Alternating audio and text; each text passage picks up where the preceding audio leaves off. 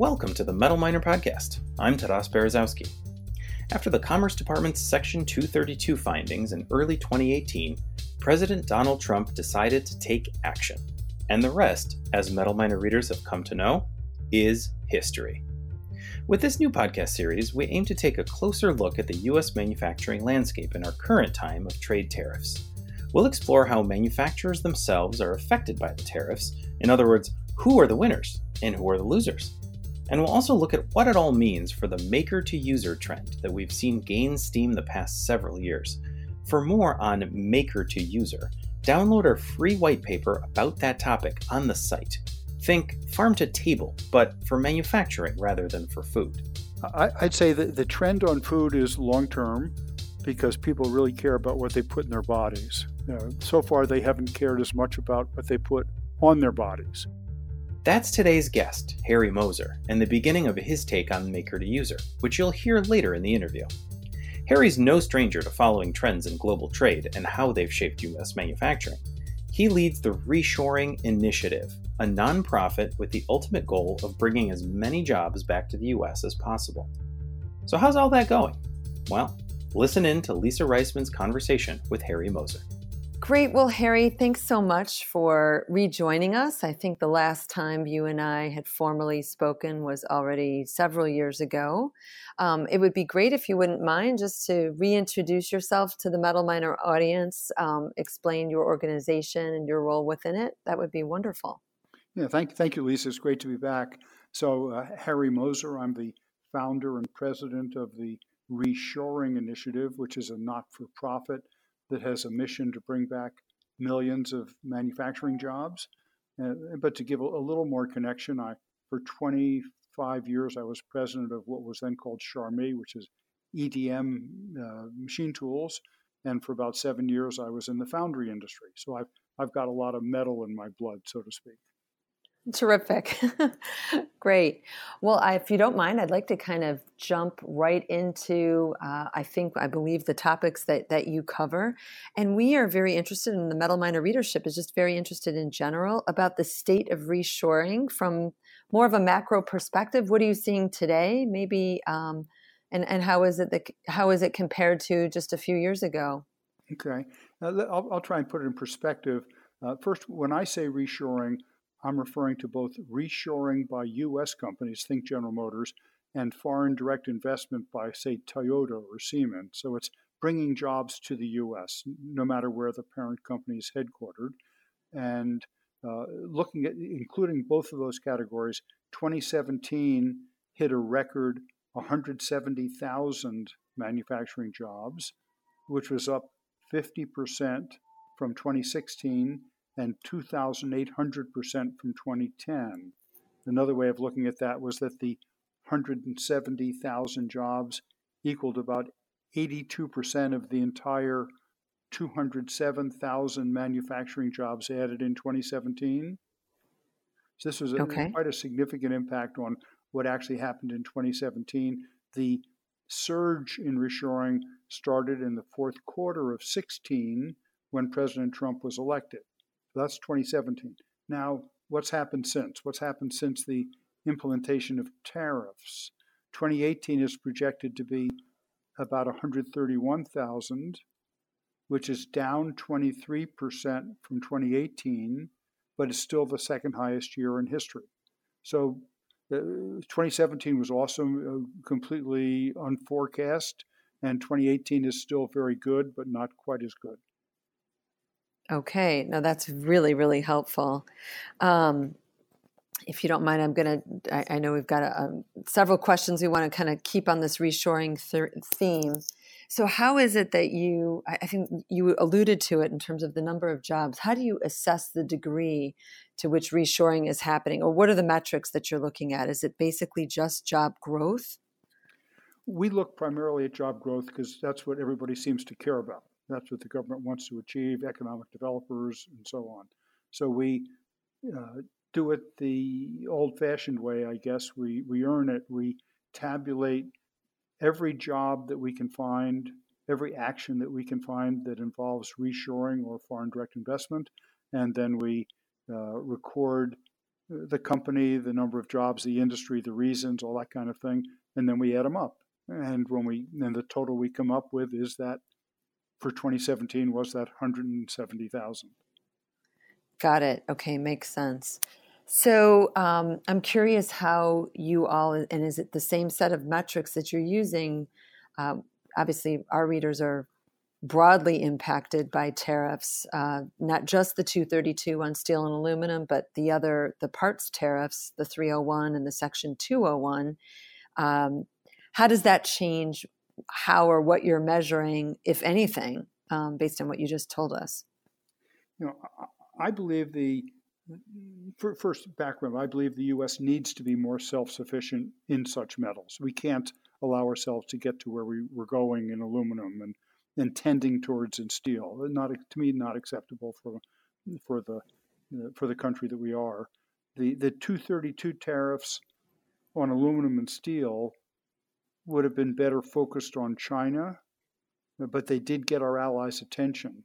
Overall, I'd say for jobs, for reshoring, probably a net negative short term, but in the long term, probably a good thing, or probably going to play out well. I hope so. The 201 tariffs on solar and appliances seem to have worked. Companies, Whirlpool definitely brought back the production of appliances. Things seem to be working out pretty well. So some solar companies have done so.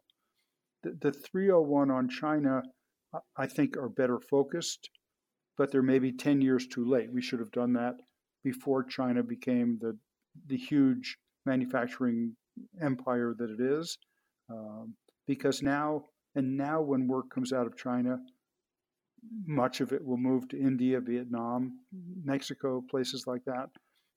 So I think, given where we are today, it'd be much better to, we call, level the whole playing field. Because what happened with the steel, especially the steel and aluminum tariffs, we made steel and aluminum more expensive than it would have been, which is great for the steel and aluminum companies, and I'm pleased that they're doing so well. But it makes it harder for the people that use steel and aluminum. They're less competitive than they would have been. I mean, everyone's heard that 20 times. And so instead, we would have gotten the dollar down, and there's good methods for doing that. We would have added a value-added tax so that things coming into our country are taxed just like ours are going into their countries. I would have put even more emphasis on skilled workforce development to make us more competitive. We've taken some of those actions that would help both the steel makers and the steel users, for example. Interesting. So do you care to comment on the impact of the new NAFTA, the USMCA, and what's your take on how that's going to impact manufacturing in the U.S. in general, assuming everybody ratifies the deal? Yeah, I suspect they will. It's in everybody's interest. Really, I think not really much has changed. It's been nipped and tucked around the edges. The increase in the North American content from 62.5% to 75%, that's great. The requirement for workers, many of the workers, to make $16 an hour or more, that's good. But finally, product coming in from Mexico and Canada is still only dutied at 2.5% if it does not qualify under NAFTA. So the differences in the duty rate is so small that finally we're talking thousands or tens of thousands of jobs, whereas we put together a program that would get Mexico, Canada, and the U.S. together that could bring back millions of jobs. For example, bring the lower skilled, more labor intensive work to Mexico, bring the higher skilled, more technology intensive to the U.S. and Canada. And we believe that there's millions of jobs that could be brought back with a very strong cooperation between the three countries. Instead of making the three countries more or less opponents on this, I would have made them allies. And I would have targeted product that's now coming in from China. So, for example, Mexico has, I think, an $80 billion trade deficit with China. And yet the wages in Mexico and China are about equal. So it's crazy for Mexico to have a trade deficit with China. So bring back the eliminate Mexico's trade deficit with China, eliminate Canada's, cut ours by a third, and you can bring back about 2 million jobs and make those products in Mexico, Canada, and the U.S. I see. Great. No, interesting. So in general, I'm hearing mixed things, and tell me if you'd agree or disagree. How would you say the Trump administration's tariffs, how have they landed on manufacturers? Have they net helped or net hurt U.S. manufacturing?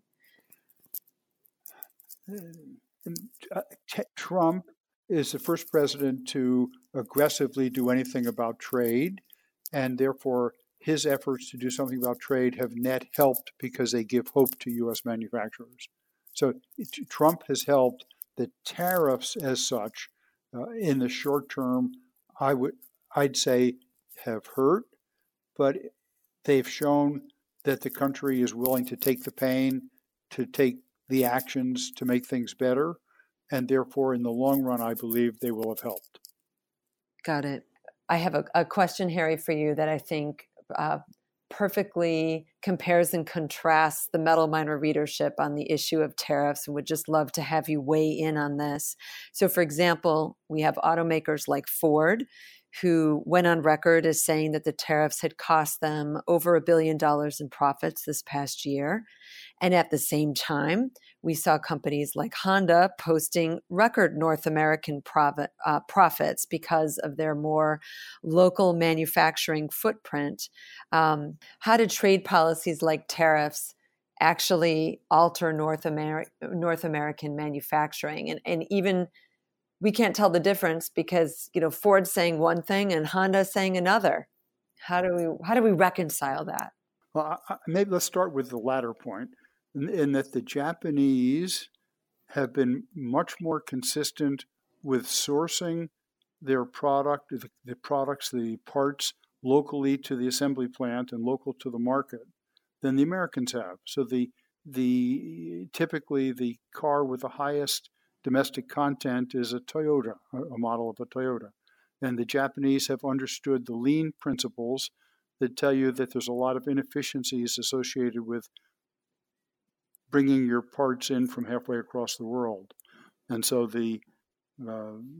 logically, I would expect Honda to have a different result than Ford would have because they're less impacted by the change. Helpful. Thank you. Interesting. I'm going to kind of switch gears. I'm assuming you follow the A.T. Kearney Reshoring Index. We just took a peek at it. I think it was released in July of 2018, showing, not surprisingly, and I'm just actually right now poring over the 2017 and 2018 steel statistics on imports, and just basically their index showed record imports in 2017 from traditional offshoring countries. What does data like that suggest to you, and how do you marry that up with the record numbers of, you talked about 2017 being a banner year for Reshoring Initiative. So how do you marry these? I think it's unfortunate that Kearney calls their index a reshoring index. It's really an imports index because they measure imports and the change in imports. And it's a good import index, I suspect, but it's not a good reshoring index. Reshoring is bringing back to the U.S. the production of product that for a while was made somewhere else. And so the amount of imports, the dollar value of imports is influenced by pricing of the imports, by how busy the U.S. economy is, whether people buy more things offshore, by a variety of actions like that, by companies deciding to bring a surge of product in to get ahead of tariffs, for example. And so there's a lot of things in imports influencing imports other than just reshoring. So we say, yes, they've done a good job measuring imports, but we already had that data. They don't know much about reshoring. If you read their article, they say there were only 20 cases of reshoring in 2017, and we know there were over 200 cases. So they don't know much about reshoring. I think they know a lot about imports, and they should probably stick to what they know about. Great, thank you. Interesting. So for the jobs that have come back in 2017 and 2018, what are your thoughts or concerns about our current trade environment and kind of where we are? And obviously we're somewhere in the middle of the media talks about the trade wars and all of that. What's your take, and do you have any concerns from a reshoring perspective on, current trade policy, I guess is the question. Yeah. Overall, we're delighted that the president has taken an aggressive position to do something about trade, because having a goods trade deficit of 700 to 800 billion per year is, in the long term, unsustainable. Just balancing the goods trade deficit would increase U.S. manufacturing by 40%. That's 40%. So the question is, can we allow ourselves to forever not have that amount of production? To me, the answer is no. For reshoring is off somewhat in 2018. We believe it'll stay off in the short term with the trade war, trade competition, starting to impact that. But in the long run, because the president is doing something about trade, reshoring will rebound strongly. I saw a recent Wall Street Journal article that discussed work coming out of China. I think it was 2 or 3 days ago in the Wall Street Journal. And so the work's coming out of China. Some's going to Vietnam, some to Cambodia. But the challenge is for the U.S. to bring a significant portion of the work here. And if the work stayed in China, you can't bring it back. If it's coming out of China, we at least have the opportunity to bring it back. And so it's up to our companies to be aggressive enough to use tools like our total cost of ownership estimator to understand the real economics and make the right decisions. So I think we've created a state of flux that gives us the opportunity to win, whereas the condition we were in before, did not have that opportunity. So short-term cost, long-term gain. Great, thank you. So one of the things that we've written about on Metal Miner is this trend of what we're calling maker to user. A better way to think about it is like the farm to table movement, right? Of eating and sourcing local ingredients and food sourced closer to the point of consumption. Same trend on a manufacturing basis to support local communities and locally sourced materials and products. Do you think that trend, if we could call it one, has long-term legs, or do you think it's a passing fad? And I'd be curious to get your take on that. Yeah, I'd say that the trend on food is long-term because people really care about what they put in their bodies. So far, they haven't cared as much about what they put on their bodies. And so, but I have seen statistics about the youngest generation caring very much about the environment, about sustainability. And it's very clear that product made in the U.S., sourced in the U.S. for the U.S. market, has much less environmental impact, is much more sustainable than product brought in from offshore, especially from China.